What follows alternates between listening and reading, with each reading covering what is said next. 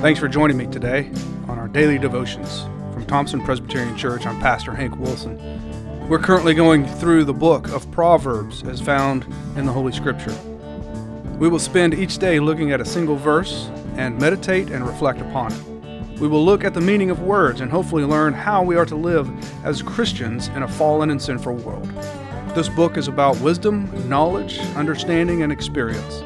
Please join me every day as we unfold one of the most comprehensive books in the Bible, what we call the wisdom literature of Scripture, the book of Proverbs.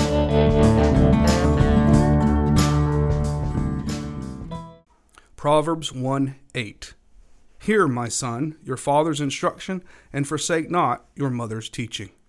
It's no new revelation to many of us that God has established His created order where there are mothers and fathers, or those who are to mentor and teach. Because in our youth, there are those of us who have not experienced such things. We don't know that crossing the street without looking twice will actually get you run over by a car. We have to be taught these things.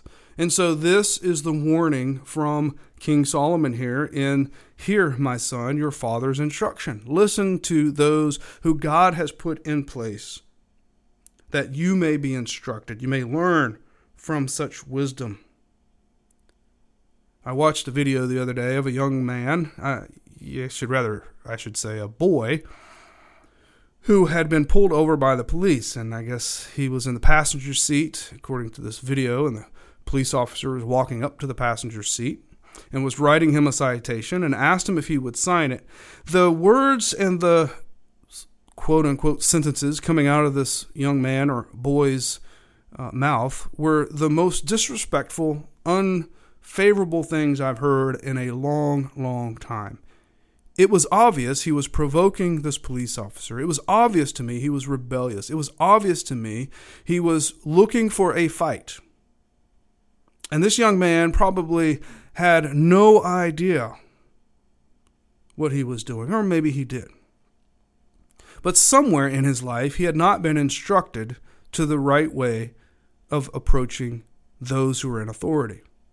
He had not received instruction, or he had at this point chosen to ignore it and be rebellious.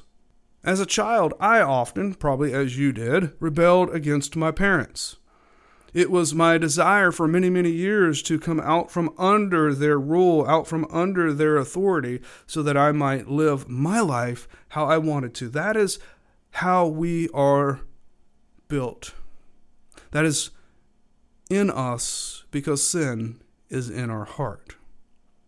That is not a natural order of things. No, the natural order is that there is someone in charge always over us, and that person is God the Father. We are His children, and if we are called by His name, then we must have a right understanding of the world, and that is that our Father instructs us. We forsake not those who God put over us, mother, father, parent, teacher, grandparent, so that we may learn from them and be instructed from them, because God has provided them so that we may be safe, we may be taken care of, we may learn things that will keep us alive. Here's the same with us and God the Father. We are being protected by God. We are being instructed by God so that we may survive. And if we forsake that, we are not willing to listen, hear God's word. We are not willing to follow His law. The fifth commandment reminds us to honor our father and mother. And why would God put this as one of the primary commandments? So often we overlook this, or unless you're a parent, you use this to instruct your children, rightly, because we know that there is an order to things. And when we do this, we see that God is faithful to instruct us.